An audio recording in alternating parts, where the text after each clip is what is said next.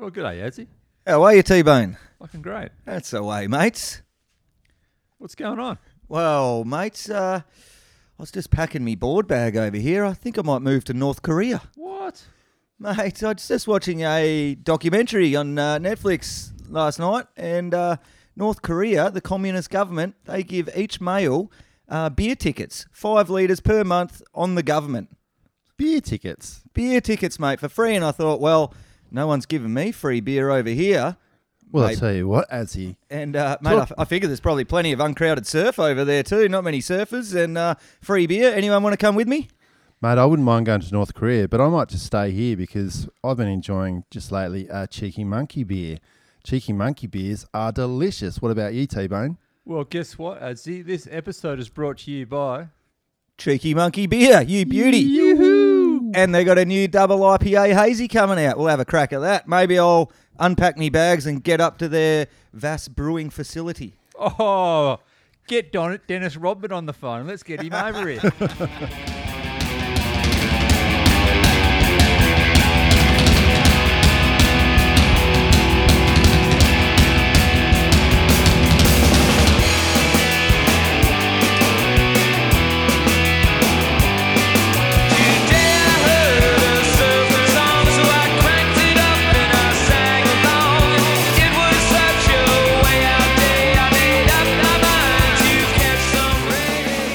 Welcome to Barrel Surf Podcast. My name is T-Bone. Happy to be here, and right beside me is Yelling Up's own single fin core lord, Ads Kennedy. How are you, Ads? Yeah, good T-Bone. It's good to be in your office here on a Saturday night at a different time zone than we're normally used to. A little 9 o'clock start tonight. Bit late for us old boys. We're normally tucked up in bed, aren't we? But we've got a special guest, and we're casting ourselves into a different time zone to get him on. Tell us who it is, T-Bone. We are, mate. We have a special guest. This guy needs no introduction. He's got more accolades than I've had cut dinners. I mean, 7 double XL award wins, 2 Maverick titles, 3 times Big Wave World Champion, surfboard designer, rock and roll bar owner, family man, Grant Twiggy Baker. Welcome to Barrel Surf Podcast. Yes, how's it, guys? Bloody good. Mate, stoked for you to join us on the Barrel Surf Podcast. Mate, just for our listeners, whereabouts are you? Where is home for Grant Twiggy Baker? So I'm home at the moment. I live in Ballito, which is about an hour up the north coast from Durban. So we call it the north coast of KwaZulu-Natal. It's about 4 hours from the Mozambique border further north. And below us, we've got the beautiful south coast. Then we got the Transkei. And then you go through kind of East London down to J Bay, Garden Route down to Cape Town. So that kind of gives you an idea of the location. Right. It's just absolutely so stacked, that coast with waves, isn't it? Like, you're forever just putting up clips of you where you're just doing like looks like little day or two trips running down the coast and setting up. And then you go up the other side of Cape Town and up the other coast and The West Coast. the West Coast, yeah. And it's just waves everywhere, isn't there, in South Africa? It's such a crazy place. Yeah, very similar to Australia, I think. Similar swell directions. Right now we're getting our swells from the east for up here, so really good for Mozambique and the north coast here where I am. And then as winter kind of sets in, then the south coast Transkei starts getting better and better, May, June. And then I like Cape Town kind of July into August, and then the west coast end of August, September. But yeah, our west coast is almost exactly the same as yours. Very similar kind of waves, very similar beach breaks and slabs and reefs and all sorts of stuff. Mm-hmm. But we don't have a single surfer on the coast. Yeah, that's pretty crazy. Maybe a few great whites in the water, maybe compensate. No more than yours. You've taken over the mantle as the great. We've done pretty well over the last sort of 10 years, no doubt about that. So is that where you grew up, like where you are now? Is that where you're born and bred? Yeah, I'm born and bred north of Durban. Our waves here are they're quite dumpy, inshore type of setups. Whereas once you get down to the south coast, it becomes more point break style waves, where ours is more kind of beach break with rocky outcrops, very heavy, like top to bottom barreling waves, a lot of closeouts, but then you've got, you find the banks along the coast, and that's where, you can find a good wave around. But I think growing up here really helped me, in learning how to, that steep takeoff, quick off the bottom, hold your line mid-face, turn into the barrel, which has helped me as the waves have got bigger and bigger. Obviously, once I got to Porto Escondido, I felt very comfortable there. Mavericks is that same kind of, body movement that you need for Mavericks, Jaws, all of them kind of I learned right here in my backyard. So who got you into surfing? My family was always very beach orientated. My dad wasn't a surfer, but he loved to body surf, and he was a very keen fisherman. So from a young age, we would travel up and down the coast here, and he would be fishing and I would be surfing, and we'd go to very remote locations, places like Mapalan and into the southern Mozambique and stuff like that. So that's kind of where I got my love for isolated wave surfing, by myself from a very young age, and we've got plenty of those here. He never quite told me about the sharks, but I always remember him catching sharks, and then I'd say, "Are you sure it's okay for me to surf?" He's like, yeah, don't worry, sharks, humans aren't on the menu. No way. Yeah. Back then they weren't really, but not so much. But whereabouts did you get your first ever wave twig, like where you got clean face? Can you remember that? Yes. So we used to go on family holidays down to Hermanus, which is the other side of the Gaan Spy Bay. Now Gaan Spy is famous as that great white breeding ground where before the orcas came, where all the cage diving and everything was. It's like, world famous place. And the other side of the bay is Hermanus. And we used to go on our family holidays there. My grandparents had a lived down there, and I remember starting there on a skim board, boogie board, and then my first kind of surfboard. It all happened down there on our Christmas holidays. So, and that was between kind of 5 and 8 years old. Yeah, cool. Did you ever go into any contests when you were a laddie? I represented my province here. I did quite well in 1 or 2 QSs. Back in the day, they had them at J-Bay and stuff. I made it through a few heats, but I wasn't, contests for me, set dates. You had to be at a certain beach, and then, an hour down the coast, the waves are pumping. That used to drive me insane. So, that didn't last long. It would have been a bit hard turning up. So, you mentioned a few big wave locations before. When as you're growing up into your teens or early 20s, when did it sort of something click in your head that you sort of had a liking for the bigger type waves? When do you sort of graduate into the bigger stuff, and who sort of helped you along your way? I think I grew up surfing a lot on the Durban beachfront. I spent a lot of time then. I had a great, crazy group of friends that I grew up with, just a bunch of madmen, like 10 of us that used to roam around together. And we all loved it when the waves got bigger, and obviously that peer pressure and that camaraderie and that wanting to one up each other in everything in life. I mean, girls on the beach, the party at night, everything. We were just a wild group of guys, and that's kind of where it started. Sounds like pretty good times. Sounds all right.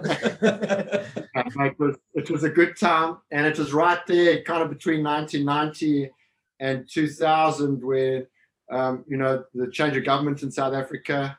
Obviously, none of us supported the apartheid regime.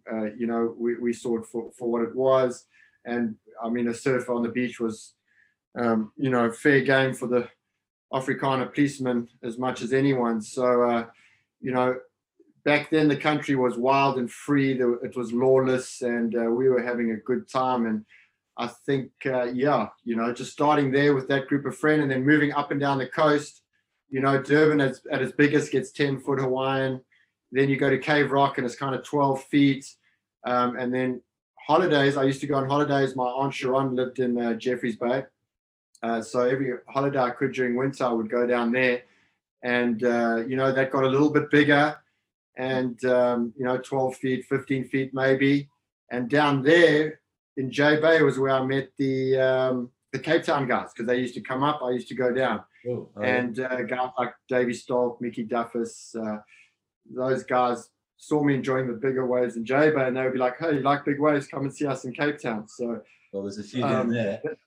Yeah, that's kind of how it started. And Mickey Duffus and Davey Stolk were a big influence on me, because once I got to Cape Town, they kind of took me around, showed me their waves, taught me about bigger boards and what you needed. And yeah, I mean, then the story kind of carries on, because then Big Wave Africa started in Cape Town, and I got an invite, and that's where I met Greg and Rusty Long, Mark Healy, Classic. Grant Washburn in particular. And Grant Washburn was like, "Oh, you like dungeons? You're going to love Mavericks."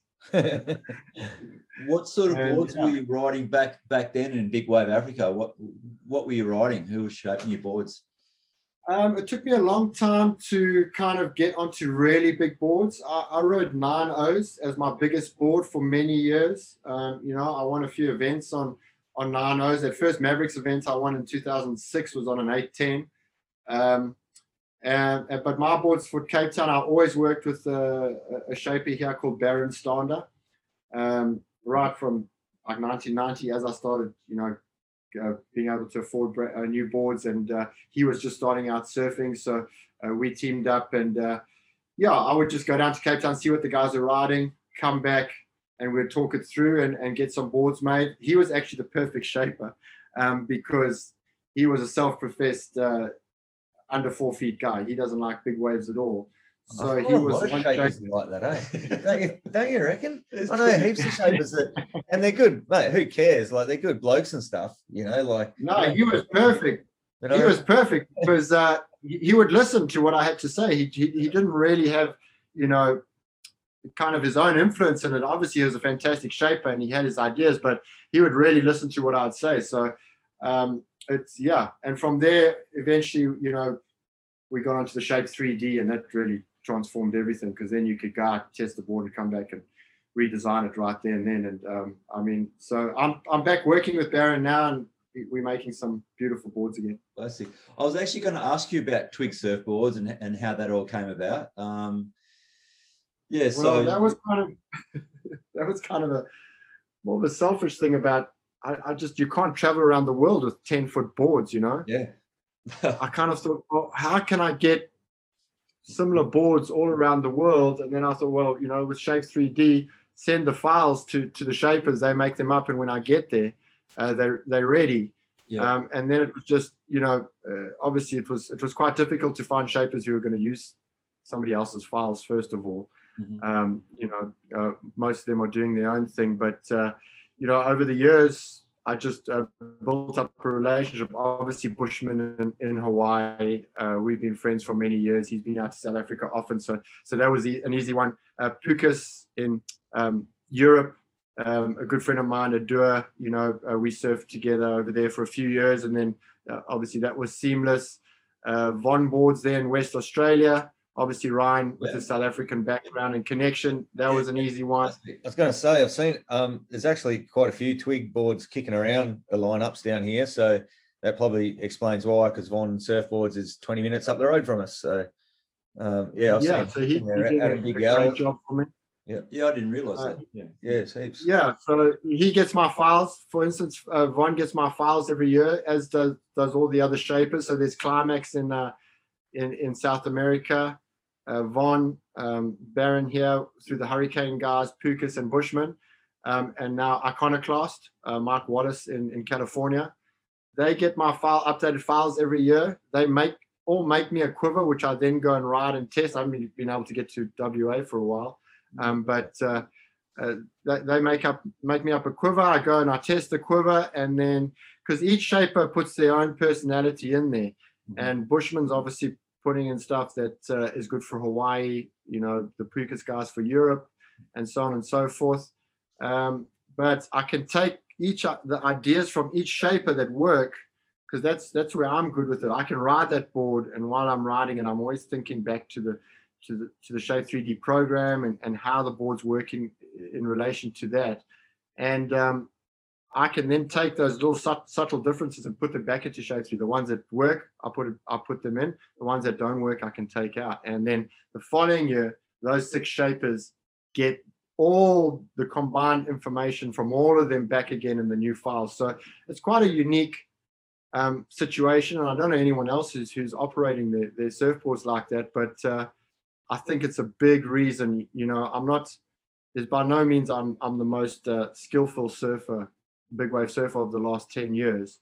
And I think my boards have been a big reason why I've been able to beat better surfers than I am in big waves, Yeah, it's a pretty cool little setup you got there, mate. You're saying that and I don't have to carry boards around the world anymore. They're waiting for me. Mate, you can always leave a couple in my shed, mate. No worries, plenty of room in there. Greg's I'll make you one. Do you ride single fins exclusively or what? Oh, most of the time, but mate, there's a couple of big singlies in there for you. But no, I think Greg Long's still storing his famous 7.2 in there from about 2001. But it doesn't look like it'll go that good anymore. I think things have changed a bit.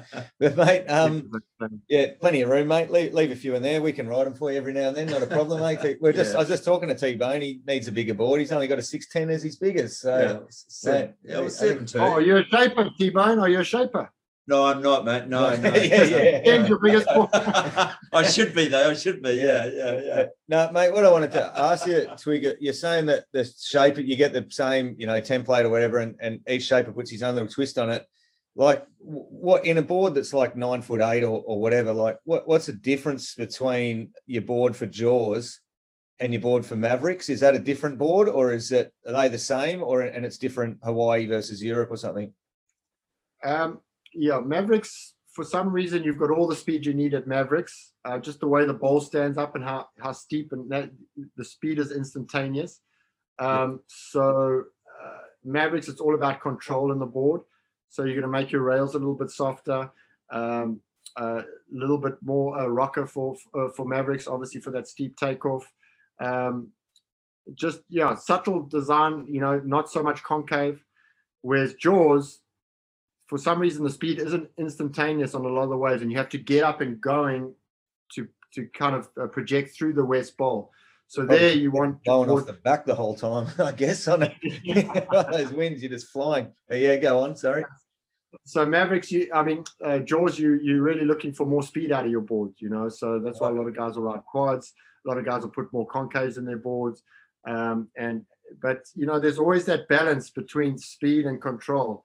And that's where a good big wave board comes in to really find that balance, because it's all good having as much speed as you need, but if you don't have the control for that speed, it's going to be a problem. And also vice versa, if you too much control on the board is going to take away speed. So there's really that balance there.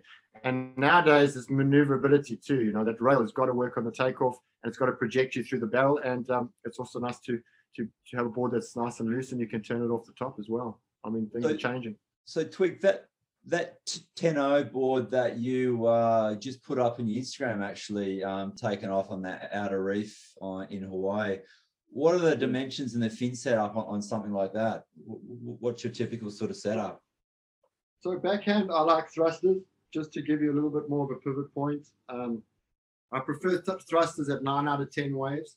A wave like Porto Escondido, I'll ride a quad where it's just take off, pull in, kick out.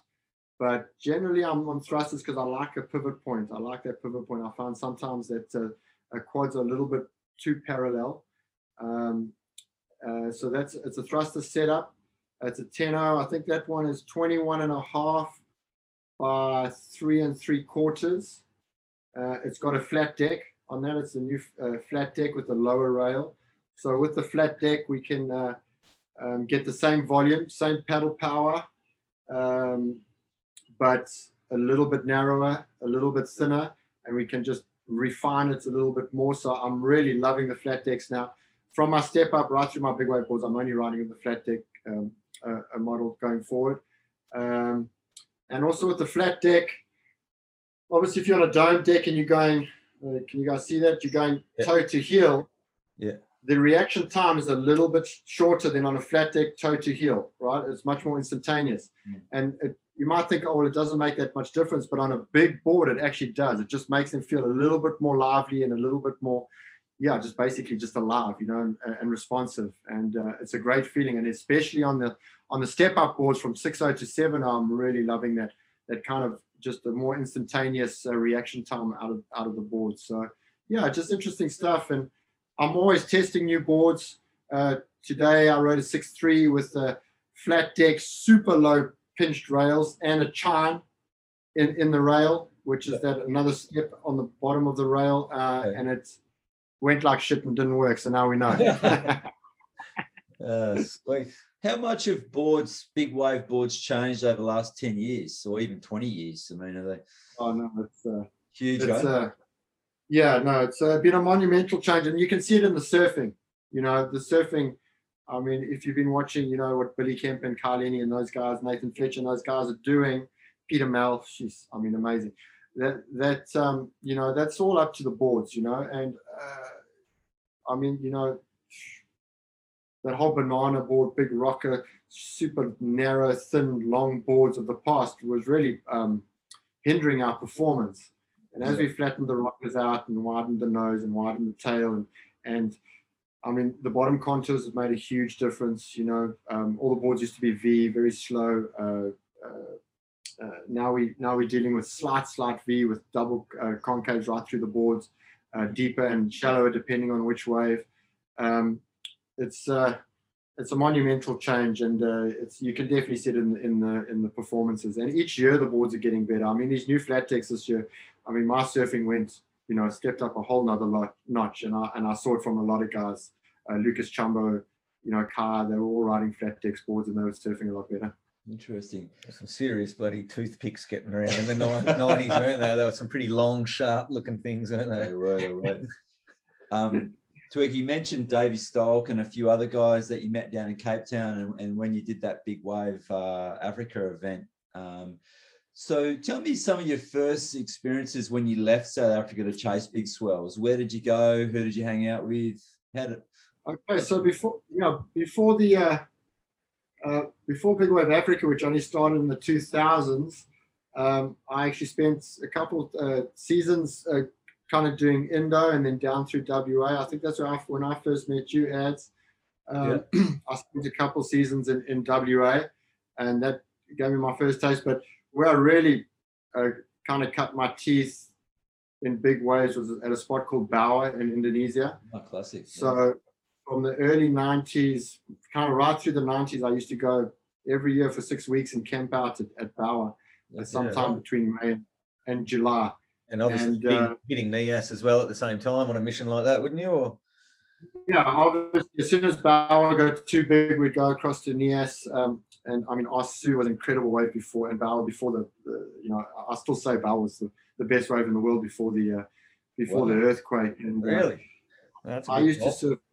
No, it was an incredible wave. Did you surf there before that? No, I've never surfed it. No. If you were a big wave guy, Bawa, I mean, you know, you could go there for a month and it would be between 6 and 15 feet for a month. It would just pump, and it had outside you'd take off on these big peaks, and you could do like 3 or 4 S turns and then set up an inside bowl. It was just amazing. Almost like a perfect sunset beach. So for a big wave guy, I mean, other people would prefer other waves, but for a big wave guy, I think that was, you know, Storm is my favorite wave. Just with that perfection on it too. Yeah, and eventually we took boards over there, and I had stashed, you know, 8-foot boards, 8.6s over there to ride a wave in Indo, and it was a big, beautiful wave, and that's kind of where I learned to really surf big waves and big barrels. Yeah, Bawa. I mean, I've been to Asu before the earthquake, but not to Bawa. I surfed Bawa after the earthquake, and yeah, the power is incredible there. You say it's one of the best big waves you surf. That's that says something. Had some pretty epic tubes at Nias, no doubt. Twig. I did back in the day. I haven't been for a few years. Have you been there since the quake? No, I haven't. I watched the videos, and I think it's just exactly my type of wave, but it looks a little crowded. So I've got another wave that I go to that's fairly similar in the Mentawis, but we don't put any videos or anything of that. Oh, that sounds good. So, Twiggy mentioned you came to WA a while back. We had Paul Ant-Man Patterson on the podcast. Was it December? Yeah, recently. Yeah, and he told us a few stories. He actually told us the story of probably the biggest and the worst wipeout of his life at the right, and I think you whipped him in on that one. Yeah, you pulled him into it. I did. I almost ended Ant-Man's life. His wife would have eaten me alive. Yeah. No, that was. I mean, yeah. I don't know. It's such a weird day that day. He wouldn't put on his inflation vest.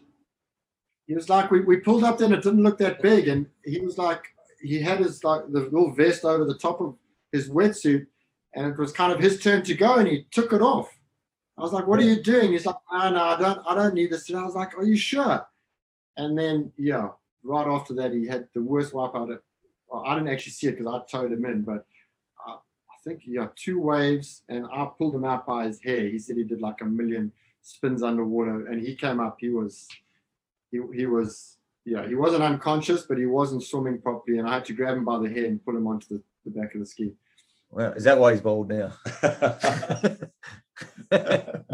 He must be completely bald now. I haven't seen the.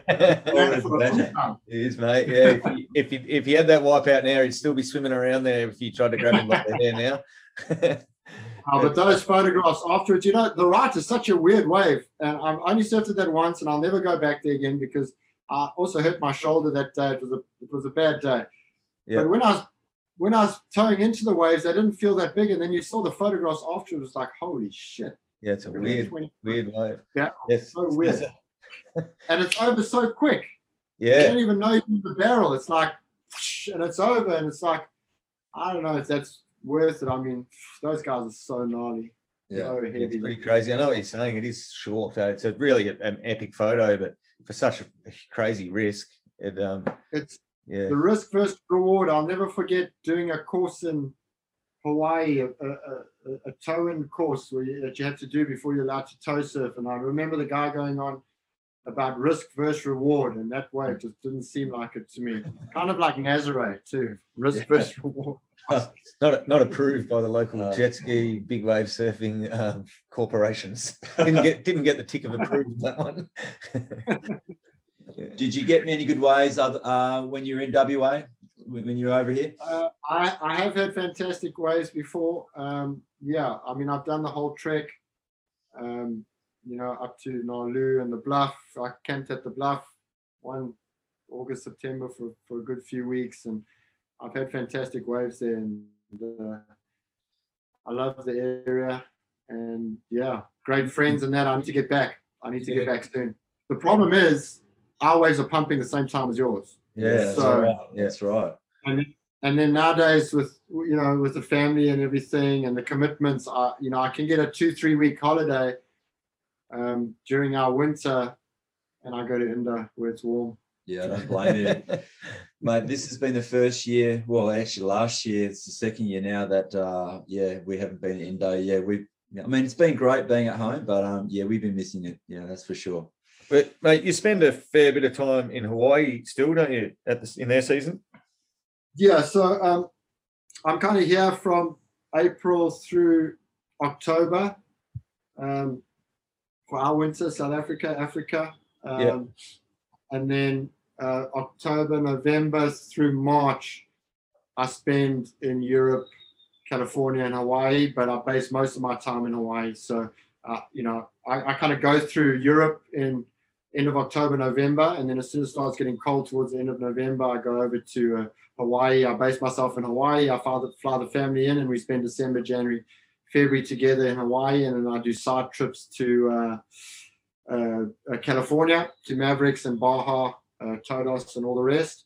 Yeah. And then March, I travel back through Europe, back home. So it's kind of the perfect route, and that I'm not away from the family a lot, and I get my work done. It's fantastic, amazing. Europe is blowing up. So many big wave spots, so many good waves. Not too many surfers on the outskirts. There's still a lot of waves to be found, and especially on the islands around there. Morocco. I mean, there's just waves everywhere there in the north, and Cool. I can see myself in the future spending more time in Europe and less kind of in Hawaii and California going forward. How does Safi in Morocco stack up against some of your right hand? Live in the world of right hand point breaks. How does? I know. I said Morocco, and then as I said it, I was hoping you were going to ask me a question because I've never been to Morocco. Oh, really? There you go. It's really hard. It's really difficult for us to get visas. The European countries kind of use those northern African countries as a buffer for the Africans kind of coming through and trying to get into Europe. Oh, yeah. So that's super difficult for us to get visas, and you have to get them 6 months in advance. You can't chase a swell. So that kind of kept me out of Morocco all these years. But that Safi wave looks unbelievable. Trying to keep all the Africans out of Europe, and you're just another African trying to get in and out at the top there, aren't you, mate? They're not on you. They're on you. Cool. Twig, just on the competitive surfing, what is the current status with the WSL Big Wave Tour? The current status is non-existent. Obviously, they were cutting it down over the years for reasons that we can't quite grasp yet. And then COVID really put a nail in the coffin. They had to cancel Nazar and Jaws. But we've had a few meetings with them lately. We've started up a surfers kind of union group, Big Wave group, to kind of show a combined unity or something. Yeah, unity that we can negotiate with sponsors and stuff. And we kind of gonna, we're getting to a stage where obviously we want to work with the WSL, but we just want to use them as a platform, and we'll do everything else. We'll do the awards, we'll bring in the sponsors and all of that, and then we'll use their platform. And they seem a lot happy with that. Yeah. They just can't do the work at the moment. Obviously, financially they're in a bit of trouble. So we've said, look, we'll take that back from you. We'll use your platform, and it seems to be going in the right direction. And hopefully we'll be announcing something soon for a much bigger and better Big Wave Awards. Which is going to be fantastic. Really breaking it down, getting the judging correct, doing regional awards, and bringing in make sure there's judges from all regions like Australia, South America. So it's not just being judged by, Californians and Hawaiians, being judged worldwide. A lot of big plans in place, and we've got some really exciting new sponsors on board. So there's going to be an announcement pretty soon. Oh, cross fingers, mate. That all works out. So it's pretty hard to get into the when the Big Wave World Tour is on, like pretty limited spots, and there's no qualification route as such. It's more just who's charging and all that. I guess I'm not sure who chooses it, but I know it's pretty hard for a young Aussie to get on the Big Wave World Tour. Is there anyone that is knocking on the door that you guys are aware of? You're pretty involved in that process, I would have thought. Yeah, look, it's the same for kind of everywhere, really. A kid from South Africa or Australia or Peru or Chile, guys from there were dominating the World Tour for many years. Ramon Navarro, Gabriel Villaran from Peru, Ramon from Chile, Ryan Hipwood, myself in South Africa. And now there's really no chance for our young guys to go forward. So I've been pushing really super hard for that, and that's going to change. And there's going to be proper qualification routes through the Big Wave Awards, where every year you'll submit the waves that you've ridden, and there'll be a proper judging panel from all the countries that'll just decide who's performed the best. Who gets to go in it? Oh, that's pretty cool. That sounds pretty good. Yeah. So I think surely Russell Bjerke would be on the radar of the Big Wave. Well, Russell was in the events before they closed it down, and I mean he was a shoo-in for any event that was going to run. Russell for sure. I mean, we need one guy to go for it at least. We'll go for you too, Twig. Don't worry, mate. But it'd be nice to have Laurie Tanner, incredible big wave surfer. Obviously Jamie Mitchell's still right up there. I don't know if he's considered Australian. Well, he's got the Hawaiian flag next to his name every time he competes. So I don't know. Okay, so he's jumped ship. He's bailed on us, man. So yeah, we want to see the Aussie flag flying somewhere. Yeah. So I guess, you've won 3 big wave world titles, 2014, 17, 19. Does any title stand out more than the other, or they're all just as sweet? What was the most memorable sort of contest moment you had during those 3 world titles, or maybe you had several? Winning that second one at Mavericks was big for me because it was quite a few years apart, and it just gets kind of sweet as you get older and you're beating the kids. Definitely. Each year that I won, I won a contest. So that year I won 2013. I had to win Mavericks. The 16 I won that beautiful contest at Port Escondido, which was amazing. Just 15-foot barrels, insane waves. That's probably still my most memorable contest. Just getting spat out of these huge barrels during a contest was amazing. And then I had to win Nazare to win the latest one, and that was cool because a few years before I just wrote Nazare off. I was just like, this place is insane, someone's going to die. And I was really afraid of Nazare, and so to kind of a few years later come back and win that event, that was also so. I mean, they all have their moments, and they were all super cool. And I would say that Port Escondido contest, now that I think about it. Is there a pretty good chance of Port Escondido getting back on the tour? I mean, it was only Jaws, I think, last year or whatever. Yeah. Last time around, wasn't it? I know it's pretty hard, especially in the world that we're in, but is it always on the radar to try to make up part of the tour? No, 100%. We're going to try to get a few contests back on. I mean, what you need is kind of you need kind of 12 contests in a year on the schedule.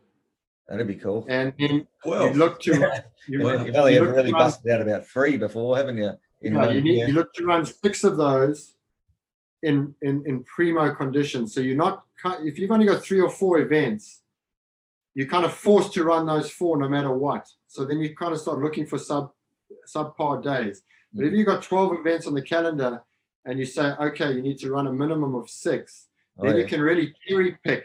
Okay. You can really cherry pick. And also, we need to have some of the more exciting waves in there. We need to have a paddle event at Shipsterns. We need to have a paddle event, at some of these kind of 12, 15-foot super barrel waves, Nias, Shipsterns, Porto. And then obviously the Dungeons, the Jaws, the Nazare, the Mavericks are important. Yeah, for the big waves, but then we've got to bring in these other waves. Cloudbreak as well. That'd be good. Cloudbreak can be so sick, wouldn't it? Cloudbreak for sure. That'd be unreal. That'll be unreal. Nias and Cloudbreak and Porto, can you imagine? Yeah, insane. It'll be all time. Just on just on big wave events that you've been in, and I noticed that the heats are generally like 6-man heats. Who's the most competitive surfer that's pushed you through your contest career so far? There might be more than one, but I think in the beginning, definitely Carlos Burle. He was kind of the fiercest competitor. Just no prisoners, paddle you down, paddle on your inside. Back in the day, the contests were a lot more gentlemanly. You kind of knew whose wave was next, and you weren't hustling each other. And over the years, they've slowly started to get more and more and more competitive. And Carlos Burle was probably the first guy to start really, bringing that competitive spirit into it. And then, the Hawaiian guys, once the Maui guys got involved, and Makua, Billy, those guys are fierce. And so there's been different guys. So I guess it was Carlos early, then it was kind of Makua, and now it's Billy Kemper. Definitely, it's been kind of that's the progression of gnarly guys. So when you're sitting out at Jaws in a heat with Billy and Makua and Nathan Florence, whoever, who's priority? Who gets the wave? If you're out in a heat with the Hawaiian guys at Jaws, what's the priority? They've definitely got priority. I mean, it's different in Hawaii. Look, for me, I mean, I've never been a local at any of these waves.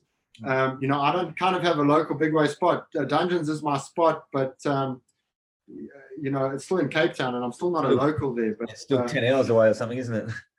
yeah, so for me, you know, it's I've always had to kind of pick up the scraps, and what really worked for me at a lot of these waves is taking one of the first two waves of the set.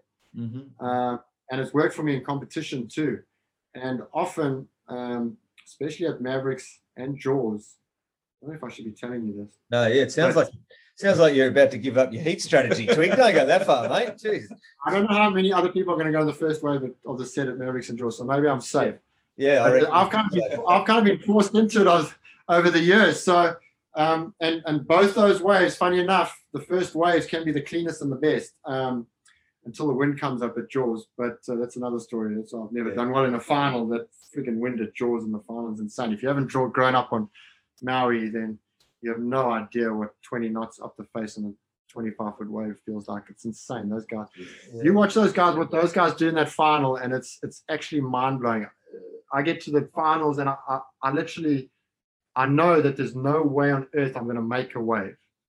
And I just watch these guys, and they're still going, and they're still making their waves, and it's awesome to watch and be involved with. But yeah, so that's what's kind of kept me going, and even now today at Jaws and Mavericks and during the contests, I'm often looking at that first wave, which no one else is looking at.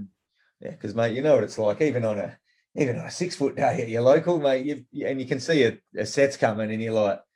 Yes, if you paddle for that first one, you're like, in your head, you're just going, fuck, I better fucking catch this one. Like, you really know that there's nothing worse than just missing it and turning around and the bloody spray clears from your eyes and you just see a dark lump coming at you. And that's in a 6 to 8 foot day. So imagine, yeah, that feeling at Mavericks or something on a 30-footer, mate. I'd die of fright. I'm actually dropping a little edit on next week on Surfline. Oh, yeah? Of my wipeout at Mavericks this year. I put a little bit of stuff out about it, but we've been working on a really cool edit with some amazing drone footage. Oh, yeah. And exactly what I do at Mavericks. I go on the first wave of probably the biggest set. 10 years at Mavericks, and I don't make it. And I take the next 4 like 60-footers square on the head. It's pretty good view. Yeah, well, we were about to ask you about the Mavericks. Well, you don't like me. You can have a good laugh.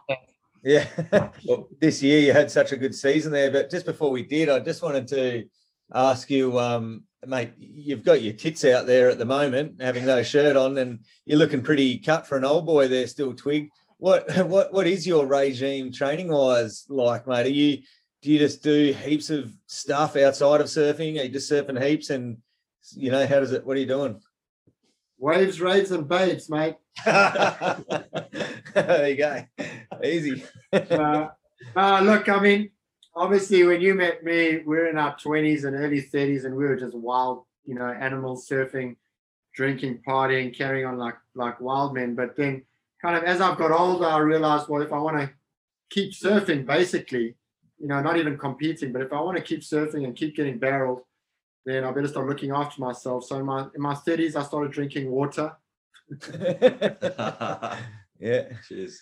And then in my 40s, I was like, okay, I better get serious. And I got a personal trainer about 8 years ago here in Bellito. And that was a game changer for me. You know, I've had quite a few injuries that I've had to work through it with him. And he's, complete game changer. But then I think, you know, kiteboarding, I love to kiteboard. I love to do SUP downwinders. Foil boarding is amazing for the, you know, stamina and fitness and strength. So spearfishing. So I'm just staying busy in the ocean and training twice a week in the gym. Oh, okay, that's what I was going to ask you. Yeah, I was going to ask you, are you doing like little stuff out of the water every day, or it sounds like you're pretty busy in the water? So yeah, a couple of times at the gym and a heap of water stuff, and keeps you going. Yeah, it's a struggle, isn't it? Yeah, to stay in the water, that is. So we all know about it. I'm on the injury list at the moment. We're all trying to do what we can outside of surfing to stay in the water in the long term, you know. So early winter injury. What injury is it? Oh, I did the knee. Yeah. So that's how long? I had an ACL, so I'll probably be a while. Is But, a few more months. Yeah, a few Okay. more months. But anyway, I'll just live vicariously through T-Bone here, which I tried to do today. And I came in, there was really nice waves today. And I'm like, give me some froth, T-Bone. Where was the surf? And he said he blew it and didn't get a surf. So Yeah, I can't too much even- south as well. like, I can't even get a good surf through T-Bone at the moment. I'll make it up for you tomorrow, mate. Okay, Make it up thanks. tomorrow. Too much Yeah, north, so- south, east, west, and the wind. Yeah. So yeah, back to the Mavericks, mate. It was such an amazing year. Like obviously it's our summer and we follow it. There's a lot of coverage of it, so we get a pretty good look at it all. It looked like an insane season there. Tell us about it a bit. We had 6 weeks in a row that Mavericks broke every day. Wow. Crazy. Now, you can go through a season where you're lucky to get 6 days, Yeah, right. different time Wow. in the season. 6 weeks, every day Mavericks broke. And what that did, it gave us the chance to really fine tune our knowledge of the wave. And then you saw it in the performances on those big days. So the only coverage that came out were kind of from the big days, but we had, and those are 25, 30 foot plus days, Hawaiian. But we had so many 15, 18 foot, 20 foot days in between that we were just honing our skills. And I mean, you saw what Pete Mel did on that wave, and a few other guys just rode some incredible waves. And that's why I don't think we've ever had that opportunity in any of our lives to surf that many big waves for that long. And it just, it was an amazing experience. I actually did the first 2 weeks, and then I went to Hawaii for 2 weeks, and Hawaii was pumping. That's when we got those beautiful outer reef days. Oh, And then yeah. I went back to Mavericks for the second 2 weeks, and for the last 2 weeks. And I mean, just so many big waves, and it was amazing for the sport and for us and for the growth. Was 10th of January like the biggest day ever at Mavericks? Biggest paddle day ever. There's been bigger days when the guys have towed, but that was the biggest paddle day ever by far. And to be honest, none of us caught a wave, or made a wave at its peak. So we caught a few in the morning as it was coming up until about 10 a.m. And then from 10 a.m. to 3 p.m., there were only wipeouts. Wow. That sounds Couldn't be brutal. Yeah. I mean, probably only during that whole 5-hour period, there were probably 5 guys trying to attempt a wave on the main peak, and none of us made one. And in the afternoon, as the period started dropping, then the guys caught some again. And it was just too big. It got too big and too heavy. It was 20 foot at 20 seconds. And it was just the gnarliest, biggest, fastest moving waves you've ever seen. Guys were it was insane. But we gave it a go. I think, Jamie Mitchell had a really bad wipeout. I had a really bad wipeout. Oh, no, there was one that was made, the goofy footer. Now I'm going to forget his name. And he's a good friend of mine. That's all right. Move on. It'll come to you Costa later. Rica, yeah, he made one. There was one made. I apologize. Oh, yeah. It wasn't one of the biggest sets, but he made one. I mean, what an incredible day. So how long did you spend in the water that day? Did you sit there the whole way through? You just come back for little breaks on the boat, or what do you do? So I paddled out first thing, and I got two bombs right off the bat, and then I kind of went and I said, I'm going to wait for the biggest wave of my life, for me to catch. And I went and waited on the second and third reef out there. It's just this crazy place to sit. And eventually one came, and I thought I could make it, and I didn't. And I got absolutely beaten. You'll see that next week on Surfline if you're interested. And then I went back to the boat for about 2 hours, and then I paddled out again, and I got another just absolute beaten. And that was me. I paddled out for the evening session. So 4 waves, 2 makes in the morning, and then 2 of pretty much the worst wipeouts of my life. Wow. How does the body feel after 2 wipeouts? That was a bad one. So generally I can take wipeouts pretty well, but I was beaten up the next day, and there's no time to rest. We actually surfed again the next day, and for the whole week after that, it kept pumping. But I had really bad whiplash. I obviously had luckily not a severe concussion, but I don't know if you can call it a concussion slight, but whatever it is, I had a concussion. But yeah, no, I was beaten up. I was sore. It felt like I'd been in a MMA fight. Really. Oh, with Brock Lesnar or someone, right? Yeah, it felt like I'd been punched by Mike Tyson and then kicked in the balls by Conor McGregor. Oh, Conor McGregor, the dirty little bugger. Mate, so, yeah, at a wipeout at massive Mavericks like that, I guess you no one ever really climbs their leggies anymore, do you? Because you got the canisters on, or I mean, what are you doing to, when you're underwater and trying to get back up? You're just looking to pull your vest and get that inflated, and just relax and just so on the wipeout. On the first wipeout, I thought for sure it was going to be a 2-wave hold down. So that's kind of what I'm talking. You're just talking to yourself underwater. Just relax, get the vest, pull the vest. This is going to be a 2-wave hold down. This is what you trained for. It's all going through your head. You're going to be cool. You're going to be cool.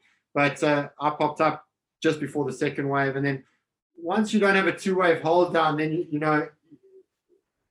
the kind of weights lifted off your shoulders, and then you can really relax and kind of enjoy the ride. I guess you're going to get pushed further away, and yeah, and then you're getting pushed in, and then the second wave pounded me worse than the wipeout somehow. But I'd had my breath, and it was, it's, oh man, I wish you could package that and sell it as a ride, like a Disneyland ride. You could package that shit and sell it.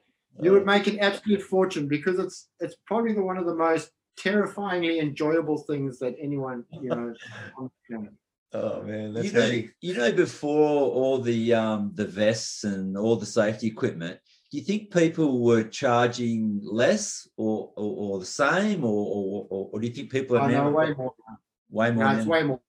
Yeah, it's way more now. Just, look, a lot of people have said, these inflation vests and the jet ski and the good leashes, and that's why it's the waves are more crowded, and that's why more people are big wave surfing. And that's probably true. Probably a lot of people wouldn't have started big wave surfing if it wasn't for all the safety features. But at the same time, as I've got older, if it wasn't for the safety features, I probably still wouldn't be surfing big waves. Yeah. So, it's I think it's an amazing, you can see it in the levels of performance. I mean, guys, it's hard to die now. I mean, touch wood, but it's pretty hard to die now. You've got all the jet skis out there. You've got all the eyes on you. Your leashes aren't breaking. You've got the inflation vest. So, the worst thing that can happen, what scares me even more, is a bad injury, popping your ACL and being out for a year. The performance levels have gone through the roof. You can tell them it's because of the safety, and it's because of the better surfboards, and everything together is kind of just bringing big wave surfing to performance level high and high. Yeah. Mate, you mentioned performance levels. Who in your eyes is really setting the bar? I mean, hey, mate, you've been getting some bombs yourself, but who do you sort of take a notice of been setting the performance levels? Look, this season was all about Peter Mel and his performances at Mavericks. And Mavericks hasn't had a good year for many years, a good season for many years. So it was awesome to have the spotlight back there. And Peter Mel was the man at Mavericks. And at the same time, George didn't have a great season. We didn't have a great paddle swell there. We had that big tow day. So the Maui guys who have been, the top performers, because they obviously the locals at Jaws kind of had to take a back seat to the Mavericks guys this year, which was fantastic to see. But overall, I mean, Billy was injured this season. Before that, he was performing unbelievably well. Kyle Lenny, without a doubt, is leading the way, shoulder to shoulder with Lucas Chumbo. So you've got that both the same age, one goofy, one natural. And I'm sure if more of the big waves were natural, Lucas would be the standout performer and Kyle would kind of be number 2. But because most of the waves are rights, Kyle's obviously, it's a hell of a lot easier to surf big waves in your forehand than your backhand. And so those two guys are pushing each other really hard. Lucas' performances on his backhand are amazing. Nathan Fletcher's right up there. But Pete Mel, the old boy, 52 years old. He took the season easily. That's what I wanted to ask you right then, actually, was, mate, that wave that Pete Mel got, the tube, where were you? Were you at the back or on the boat, or where were you in? I was sitting out the back surfing, and Pete paddled straight past me. I was the deepest guy, and I thought I was pretty deep. and pretty cool. But he paddled past me, paddled another serious 100 yards deeper and further out than me. And I turned to the guy next to me and I said, well, he's never going to make one from there. Really? What is he doing? What is he doing? And no waves had broken out there. There'd been a few like that that kind of kept, but didn't really do it. And they just, the peak kind of splits apart. And you just left in the worst place. I was like, what is Pete doing? And this wave came to him. It was just the perfect wave. And when he was paddling into it, I was like, wow, he's going to make this thing. And, I mean, he surfed that thing so well. How he didn't poke at the bottom behind that crease. Yeah. How he got his bottom turning under the lip. Unbelievable technical surfing. And through the barrel, then once he's in the barrel, to relax like that in a 20-foot tube was amazing. To me, it's the greatest big wave ride ever. There's been bigger waves, and there's been probably deeper tube rides, but that is it. That is the one. And special, wasn't it? Yeah. And did the channel just erupt with noise? Did you hear it and all just go no? I saw the spits, and then channel erupted, and I saw him kick out, and I saw him like this. I was like, holy shit, what just happened there? And I swear, 10 minutes later, because obviously then we all went and sat to sit up, and like 10 minutes later, before the next set came, the onshore came up and kind of blew it out and went all weird, and he was gone. It was a gift for his service to Mavericks for all these years. Amazing moment in big wave surfing. Is Pete Mel still the big wave commissioner? No. He's moved on. I don't think there's a commission anymore. Right. Not too many people working at WSL anymore. Yeah, right. Maybe Eric Logan. Specifically on big waves. They're not working on big waves, that's for sure. Yeah, bummer. Well, Eric Logan better pull his finger out of his butt and start working on big waves. Is there going to be... Are they coming to West Oz? They are. They've got 2 events planned at Margaret River and Rottnest Island. Oh, Rottnest, I read that, eh? Yeah. Oh. So have you been watching Newcastle? It's probably not really worthy to watch, but you watched it? You would have watched Geordie or Yeah, I was disappointed for Matt. I thought but those waves are a little weak for him. He's a power guy. He is, yeah. I think he'll do well in WA. But I thought Geordie got ripped off again, man. Yeah, scored. Yeah, I thought that last wave, who beat him? Oh, Connor Coffin. Yeah, they gave him a 6-5 for that last wave, and I don't know. Poor Geordie. He really, sometimes I wonder. I feel bad for him. Yeah, we were really excited when Sunset was, obviously Sunset got cancelled. We thought this is Geordie's year because there was Pipe. He's been a bit of time at Pipe, and then we thought, Sunset. He's got a good chance at Sunset, and then. J-Bay and Bells, it looked like it was all lining up for him. And, I mean, he's still, I think it was still got a quarterfinal finish. And, I was watching the comp and, I mean, loving it just to see pro surfing again. But, mate, what do you reckon? We love it in J-Bay. I mean, we love it in J-Bay. I see J-Bay's off the list. It's not on the list. Yes, I saw that. Really? It just got released today. Wow, they put Mexico on it. Yeah, that's crazy. Yeah. I'm surprised they put Brazil. To be honest, I know it's a massive fan base. I guess South Africa is hard for everyone to fly.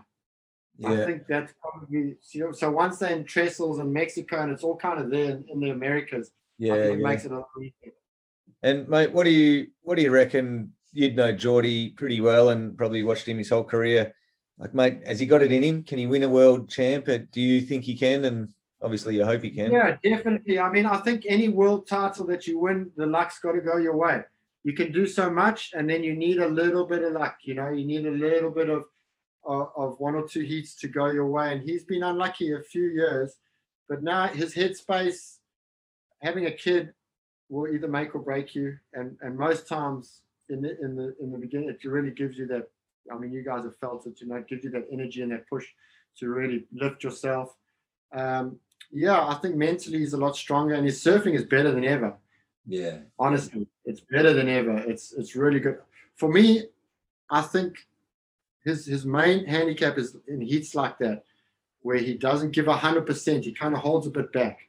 Where you watch Italo and that guy, every wave, every maneuver is 100% to the max from the first round to the last round. And I think sometimes that comes back to haunt Geordie in the latter part of heats, like that Connor Coffin. Connor Coffin should have not even, he should have needed a 9, not a 6.5. Yeah, the scoring was a bit off chops. Hard to score. Have you ever been a judge? I have actually at Yelling Up Board Riders. It's a nightmare. I'm not very It's a good at nightmare. It's a nightmare. You don't want to, No. It's so easy to say, oh, the judging is bad until you've been a judge. It's a horrible job. Yeah. Hey, mate, just on, we talked a bit about Mavericks. Now, Hawaii, obviously you've been going there for how many years now? Every winter for 10, 12 years. Who are sort of Hawaiian surfers do you hang out with most since you've been going to Hawaii? I surf a lot with the big wave guys. So I've kind of got my routine. I stay at Alligators on the beach there. I never surf pipe or that zone. Just I get barreled enough when I'm at home and around the world. Yep. So I can't really concentrate on the bigger waves. So I surf Alligators a lot when it's in that area when it's smaller. And then as soon as it gets too big for there, then sunset's on. And sunset's 10 feet. So then the crowd thins at sunset. And as soon as sunset gets too big, then Haleiwa's on. And Haleiwa's at that 10, 12 feet range. So the crowd really thins there. Yeah. And then as soon as Haleiwa's too big, then it's all about the outer reefs. And there's like 10 outer reefs there. And you can really pick and choose and the crowd.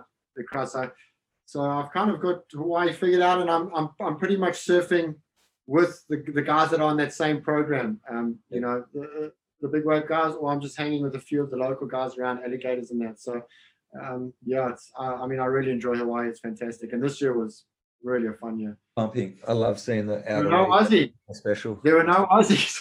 No, dirty Aussies. Awesome. Going on there. Dirty bloody Aussies getting locked in our own country. Yeah. The just on swells, I think they named it the Ben Iper swell. It got a lot of publicity over here, and jet skis were flying over the back. Were you surfing that day in Hawaii then? Yeah. I actually just posted something today. I finally managed to get a clip from one of the Eric Knudsen sent me a clip. Oh, so that's during that Ben Iper swell. Yeah, that same day. That's that same day out one of the outer reefs. Man, what a morning that was. Incredible.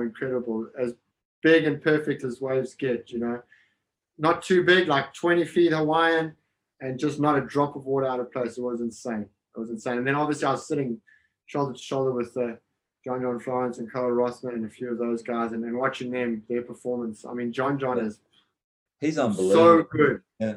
So good. I've surfed with a few surfers over the years in bigger, heavier waves. And there's 3 guys that stand out for me. I'm not talking giant waves. I'm just talking bigger, heavier barreling waves. Jack Robinson, Kelly Slater, and John Florence. Right. Their wave knowledge and their personality in the water and the way that they control a session and control a crowd within a heavy wave situation is something to behold. Wow. And John's the best. And John's the best of those 3. I remember surfing at Jack Robinson years and years ago in WA on quite a heavy day. I can't remember my memory's going. One of those waves. Yeah. And I remember surfing. He was young, He was in his teens. And I remember him controlling that session. There were 10 or 12 good surfers out there. And I remember him controlling that session when he was like 15 or 16. And I was like, this guy's the real deal. But John's better than all of them. Yeah. I mean, there's not many people that can surf from 1 foot to probably 30 foot and do it well and be the best in the world like John Florence, right? He's... Jack's the other guy. I surfed with Jack this season. Big way. I've surfed with him at Phantoms a few times in 15, 18, 20 waves. He's an amazing big wave surfer too. Oh, Jack Robbo. Yeah. Oh, that's cool. We haven't seen any. We haven't seen much of that. So that's So he was out on the outer reefs with you a bit then, Because I didn't see a lot. Yeah. See, I didn't see a lot. There's no heavier waves than big Haleiwa. 12-foot Haleiwa is heavy as it gets. It's as heavy as a 20-foot outer reef, and he dominates out of there. I had a couple of awesome sessions with him and John as well, where I was kind of the third wheel, and those two were going head to head at Haleiwa. That was big 12-foot Haleiwa. Amazing to watch. Just on heavy water, Twig, what do you think's the most heaviest wave you've ever surfed in the world? Fuck, that right. Bro, that wave scared. I didn't like that wave at all. The right is, oh, I mean, it's so heavy. It's unbelievable no one's drowned there. Yeah. Or been killed, had their necks snapped. I don't know. Those boogie boarders, those guys, so nuts. Yeah, the right is the most. And then, I mean, Nazaré is terrifying. Nazaré is terrifying because you sit out at Nazaré and it's like these huge pyramids. Like I go to Nazaré first before I go to Mavericks and Jaws. And after I've surfed Nazaré, I get to Mavericks and Jaws and I'm like, oh, it's not that big. And it's like, 20 feet. Only because Nazaré comes in these giant pyramids that look 50-foot Hawaiian when they're coming towards you. Yeah. Obviously, when they break, it's only 20 feet. But when they're coming towards you, they just look absolutely giant. It's very, very intimidating wave, terrifying wave. Wow. And then Jaws the wind. So I guess there's lots of different, waves are scary for different reasons. Mavericks, it's because it's such a slab takeoff. Jaws because of the wind. Dungeons, the sharks, whatever it is. There's always, they've all got their little. Yeah, but speaking of Nazaré, I know Ross Clarke-Jones loves Nazaré well. I think he does. He obviously hurt himself on the Survivor. Have you spoken to Ross Clarke-Jones and sort of, I think he's been battling a ankle injury, I think. Still. He has. He fucked himself up doing some weird Survivor. So, mate, all this crazy stories about massive, huge, scary things, which is what you're known for, but I'm sure you get plenty of perfection. That's why they call Twiggy. Yeah. Mate, why do they call you Twiggy? Because of massive, huge, scary things. Oh, shit. Mate, tell us about some perfection stuff. You mentioned that you're only 4 hours from Mozambique at the start of the potty. Mate, is there just bountiful right-hand points up there, and have you just had perfection up there recently, or? Yeah, so I mean, we're so lucky, and that's kind of now I get to wind down and just enjoy myself, and that's why I've got the best job in the world, because I've got to catch 1 or 2 60-foot waves a year, and then the rest of the year I get to surf some beautiful barreling point breaks, and we are so blessed here. So many good waves, so few surfers. It really is a dream, and I mean, we've got waves that look like Kira. We're very selective about what kind of waves I share on social media, and we've got around Africa. I've probably got 10 world-class waves that I just keep to myself and a few friends, and that's what I do for the next kind of 6 months. Is Mozambique pretty hard for, say, like the average Aussie punter or whatever to fly into and rent a car and drive around and find some points? Is it dangerous or hard? No. I mean, it's harder than Australia, but it's Africa, But you can hire a 4x4. You can look at Google Earth and you can mark out some points that you want to have a look at, and you can drive to them. It's and everyone's kind of got a camp. Fishermen have been everywhere before us, and they still go before us, and they're still there. So there's a camp everywhere, and you'll have a whale of a time. And we kind of need you guys. Africa needs tourism again.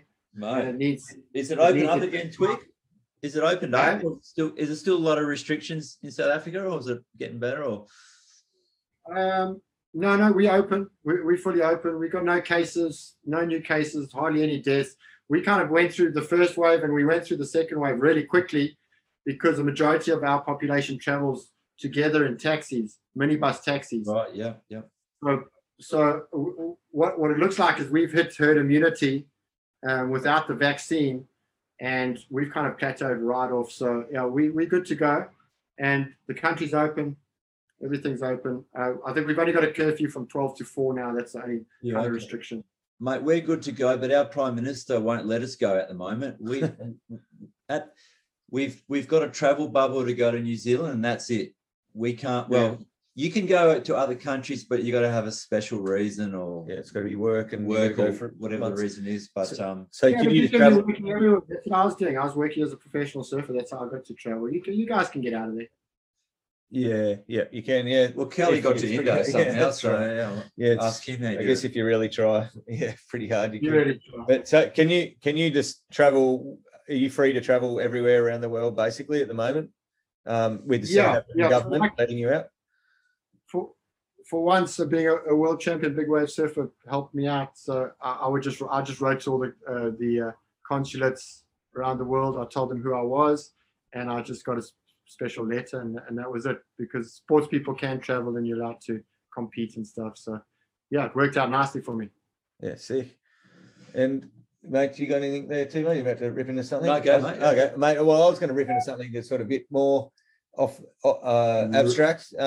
Mate, I like to get a sick adventure story. I'm sure you've had like probably 10 times more than the average man. But mate, is there any particular little surf trip that you could maybe tell us a cool story about, a bit of adventure, something went wrong or something like that? They're usually the best ones where, you know, you get a bit of disaster and then get good waves. Madagascar is probably my favorite surf destination, more so because it's more than just surf. I mean, it's probably the hardest country in the world to travel around. Why is that? Just no roads and just really small little villages, just no hardly any public transport, no roads, anything like that. But if you've got time and you want to go check a cool place out, Madagascar is amazing. And I've kind of been to Madagascar every year since the 90s, and slowly but surely I've looked at every piece of coastline in Madagascar. And there's something incredible set up. Just think of the east coast of Madagascar. Have a look on that at Google Earth. It's pretty much exactly the same as the east coast of Australia, but no islands in the way to block any cyclone action. So during cyclone season, cyclones just spin off out of the Indian Ocean and just pump swell in there. And there's Kiras and Snapper Rocks and just all up and down that coast. Beautiful coral reefs, like Philippines type setups. But while I've traveled through there, we've had some tough times. And the worst one, probably we were on a boat in the deckhand. They were filming us surfing this little right-hand reef break. And the captain wasn't that astute in waves, obviously. And a set came wide and he punched, and the deckhand went up and snapped his femur on the rail of the boat. Heavy. And we had to strap him to an SUP. Me and Greg Long had to set his leg first of all, then strap him to an SUP, and 6 of us had to carry him for 4 hours in the dark to the nearest town, so that they could get a car in to take him to the nearest hospital. They had to fly him out. Wow. And that was across rivers, like crocodile-infested rivers, shark-infested rivers. That was pretty gnarly, but we saved his life. He survived. Wow. So you were carrying him on a stretcher through the jungle and stuff at night. SUP. Hey? Tied him to an SUP. Oh, sorry. Yeah. So, yeah. And just trudging through the jungle and crocodile-infested rivers. That sounds pretty mental. Yeah. Greg's told me about a little block of land you guys bought in Madagascar. You found a good point break there that you thought. Have you still got that block of land? Yeah, we still got the land. Obviously couldn't go last year or this year, just that there's no flights to Madagascar at the moment. But that. Have you got any plans? Sorry, have you got any plans for that block? Have you got a little? Have you built a little hut? No, we bought it so no one would develop it. So it's just sitting there. But we just got we put up a little. We put up a tree house and a little place that we can sleep in. Nice. But no plans to build a condominiums. No. Yeah, cool. Twig, mate, just on another note, how's the bar going? You still got the rock and roll bar? I actually ended up a partner in a few kind of bars and restaurants and clubs in Cape Town. One of them made it through the pandemic. Tough, yeah. Unfortunately, the other ones we had to close. And my little rock and roll bar, Aces and Spades, was very dear to our hearts. We had to close it, unfortunately. The landlord wouldn't help us out. And yeah, it ended up a bit of a mess. We owed a lot of money and we had to close it down. But luckily, the other one's still going, and hopefully, we'll be able to open it up again soon. Yeah, because Cape Town, I mean, yeah, I spent probably about 18 months in South Africa and hung out in Cape Town a fair bit. Went to, what was it called, the Playground or something or other. There was lots of good bars back in the mid-90s. Yeah. Cape Town's a very fun place, especially in summer. I'm never there in summer, but over summer, it's a big, modeling, advertising, spot, film industry. And I mean, it's just, how beautiful it is. It's the most amazing place. Everyone's just partying, having a good time. It's fantastic. Camps Bay, the whole thing's awesome. Now, Twig, we have a couple of segments on our podcast. One's called the Clive Palmer Cup. Not sure if you know Clive Palmer, but basically he's a greedy politician from Queensland, and he's an absolute wanker. As you can't stand him. So what the Clive Palmer Cup is all about is basically who's been the biggest dickhead in surfing over the last month, or who's just been a dickhead in general. Have you got any nominations? Fuck, dude. We have got an Australian mining company digging up It's our probably beaches Clive on the Palmer's. Yeah, it's probably Clive Palmer, mate. That's what he does. He's a rich miner. digging up our beaches on the west coast. So it's strip mining of beaches. Shit. It's a 50-kilometer stretch of beach that they're digging up. Would be the same as digging up the entire southwest coast of Australia, every beach. And they're busy doing it now. They paid off the government share, and we can't stop them, bro. It's a type of mining that was banned in Australia in the 70s, but the companies are doing it around the world, and specifically in South Africa. In Africa, they're just digging up pristine beaches. Wow. What, for mineral sands? Yeah, there's no way we can stop them. And we've tried to appeal to the Australian public to kind of help us, but it definitely hasn't kicked off like fight for the butt. But we haven't even heard of it, mate. Haven't heard of it at all. It's a problem. It's a major problem. I bet you Clive Palmer's behind it, mate. I think you just nominated Clive Palmer for the Clive Palmer Cup from the sound. Clive Palmer, mate, he is big. Yeah, I'll send you guys some information on it, maybe if you can talk about it. But it's heavy. It's heavy. Yeah, they're actually busy right now digging up a beach that I named after my daughter. Oh, because we found it when Kate was pregnant with Billy, and it's probably one of the top 10 beach breaks in the world. No way. And they're busy destroying it as we speak. Yeah. Because I guess hardly anyone surfs it on a regular basis. It'd be pretty isolated. No one's there. There's no local people. It's just but it's the most beautiful land. It would be like digging up the southwest of Australia. It's exactly the same. Jesus, like digging up Budgie and Baranup and yeah. What are they mining there? Just mineral sands, or do you know what they're up to? Mineral sands. Shit. Yeah. So when you say the west coast, you mean like right up just below the border of Namibia, or that sort of west coast? Yeah, so kind of the border of Namibia down to Eland's Bay. Did you ever go up to Eland's Bay? Yeah, I did. Yep. Eland's Bay is like 2 hours up from Cape Town, and that's all developed. But from 2 hours drive to 12 hours drive is just desolate coastline. And it's been mined before. The diamond guys have gone through there. And there's always been sections of the coast that have been closed off, and then they open and we can surf, and then they close it again. And right now they're just closing down all our favorite areas and mining them. And that's they don't let us in either. We're not allowed to go in and surf. Oh, fuck, that's terrible. Wow, mate, I'm devastated. It's the Aussies. Depressing way to end. Depressing way to end. I know, that's rough. I'm not happy about that. We're fighting a good fight. Yeah, good. If you hear of mining people getting assassinated in South Africa, you know who it is. Well, hopefully it's Clive Palmer. Yeah, hopefully. But mate, on the flip side, we've got this thing called the Steve Irwin salute. You remember Steve Irwin, the crocodile hunter? Yeah. Absolute legend of a bloke, legend. So do you have any nominations for anyone that's, done something really, really good? That's someone that you'd give the double thumbs up to, because that's what the Steve Irwin salute's all about. Double thumbs up. I think there's a lot of people in South Africa working right now. I know Frank Solomon's one of them. There's the Surfers Not Street Children program here, just to make surfing more inclusionary in our society here in South Africa. It's for many years it's been a white person sport. Initially due to cultural reasons and that, but it stems from Economic factor as apartheid well. laws where black people weren't allowed on the beaches, which is fucking ridiculous. Yeah. But now we're seeing this big movement, big wave of black surfers in South Africa, Zulu surfers, Xhosa surfers, and they're ripping and they're starting to win contests and they're getting sponsored.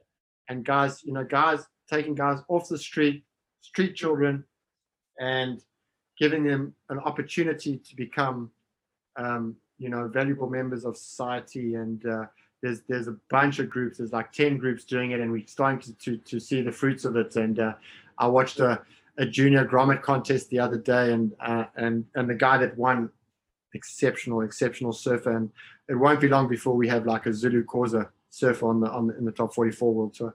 Yeah, cool. But just in the top 44, can we expect another big wave surfer to follow your path out of South Africa? Is there anyone coming up through the ranks? Yeah, look, I mean, Matt Bromley's obviously a fantastic surfer, and he's been knocking on the door for a while. So hopefully this new program and this whole new big wave awards, it's going to be a 365 a day program where we're getting content 365 days a year, and there's going to be leaderboards. So the waves are judged through the year, and you can break onto the top 10 leaderboard. There's a whole lot of new innovative ideas coming, and I think if you're really committed and you're a young big wave surfer, and you can get a guy with a camera to start shooting you, I think your route to the top, no matter whether you're from Maui and you've got every camera on you, or you're from South Oz or South Africa or Peru, if you're good enough and you can catch some big waves and you can get it up online, there's going to be a clear path for you to a spot in big waves. Pretty. I mean, with all the way the world's been going, there's been a few online sort of comps, and geez, I tell you what, crowning a big wave world champ via a year of online entries is actually a pretty sick idea, really, isn't it? Like you can see how it would work. It would make logistics a lot easier for everybody involved. Just some dudes. Yeah, and then from there you choose the best 24 guys from that program to surf in maybe 3 events. Yeah, it's like George, a surf off. Maverick, Nazare, or even better, 3 in the north and 3 in the south would be fantastic. But for now, hopefully get 2 or 3 events back, and you have like the surf off, like the WCT. Yeah, that'd be sick. Yeah, treat the 3 comps as a surf off. That sounds like a hell idea. And mate, is there much push for Porto Escondido this year? We're always pushing for Porto Escondido. We're always pushing for events in Australia. Ship's Turns is our spot of choice. We're obviously always pushing for Dungeons. And I really want to get Cloudbreak and Nias on the program as well. Yeah, because I mean, it's coming into Porto season now, isn't it? In another month. It's not going to happen this year. No, nothing's going to happen this year. No, nothing this year. Cool. Oh, Twig, I think we'll probably wrap it up. Let's, as he's got. No, mate. No, all good. Just good to see you again, Twig, and have a chat. And thanks for coming and joining us, mate, and giving us some cool insight into where you're at and where you've been and stuff like that. I'm sure you've probably got a million stories that we could sit here and listen to about. I like the adventure surfing stories myself. Can't tell those ones, ads. Yeah, but I'm sure you got plenty of awesome surf trip stories. Yeah, but thanks for coming in, mate, and having a yarn. Cool. Thanks, guys. I really appreciate it. Thanks, mate. See you, mate.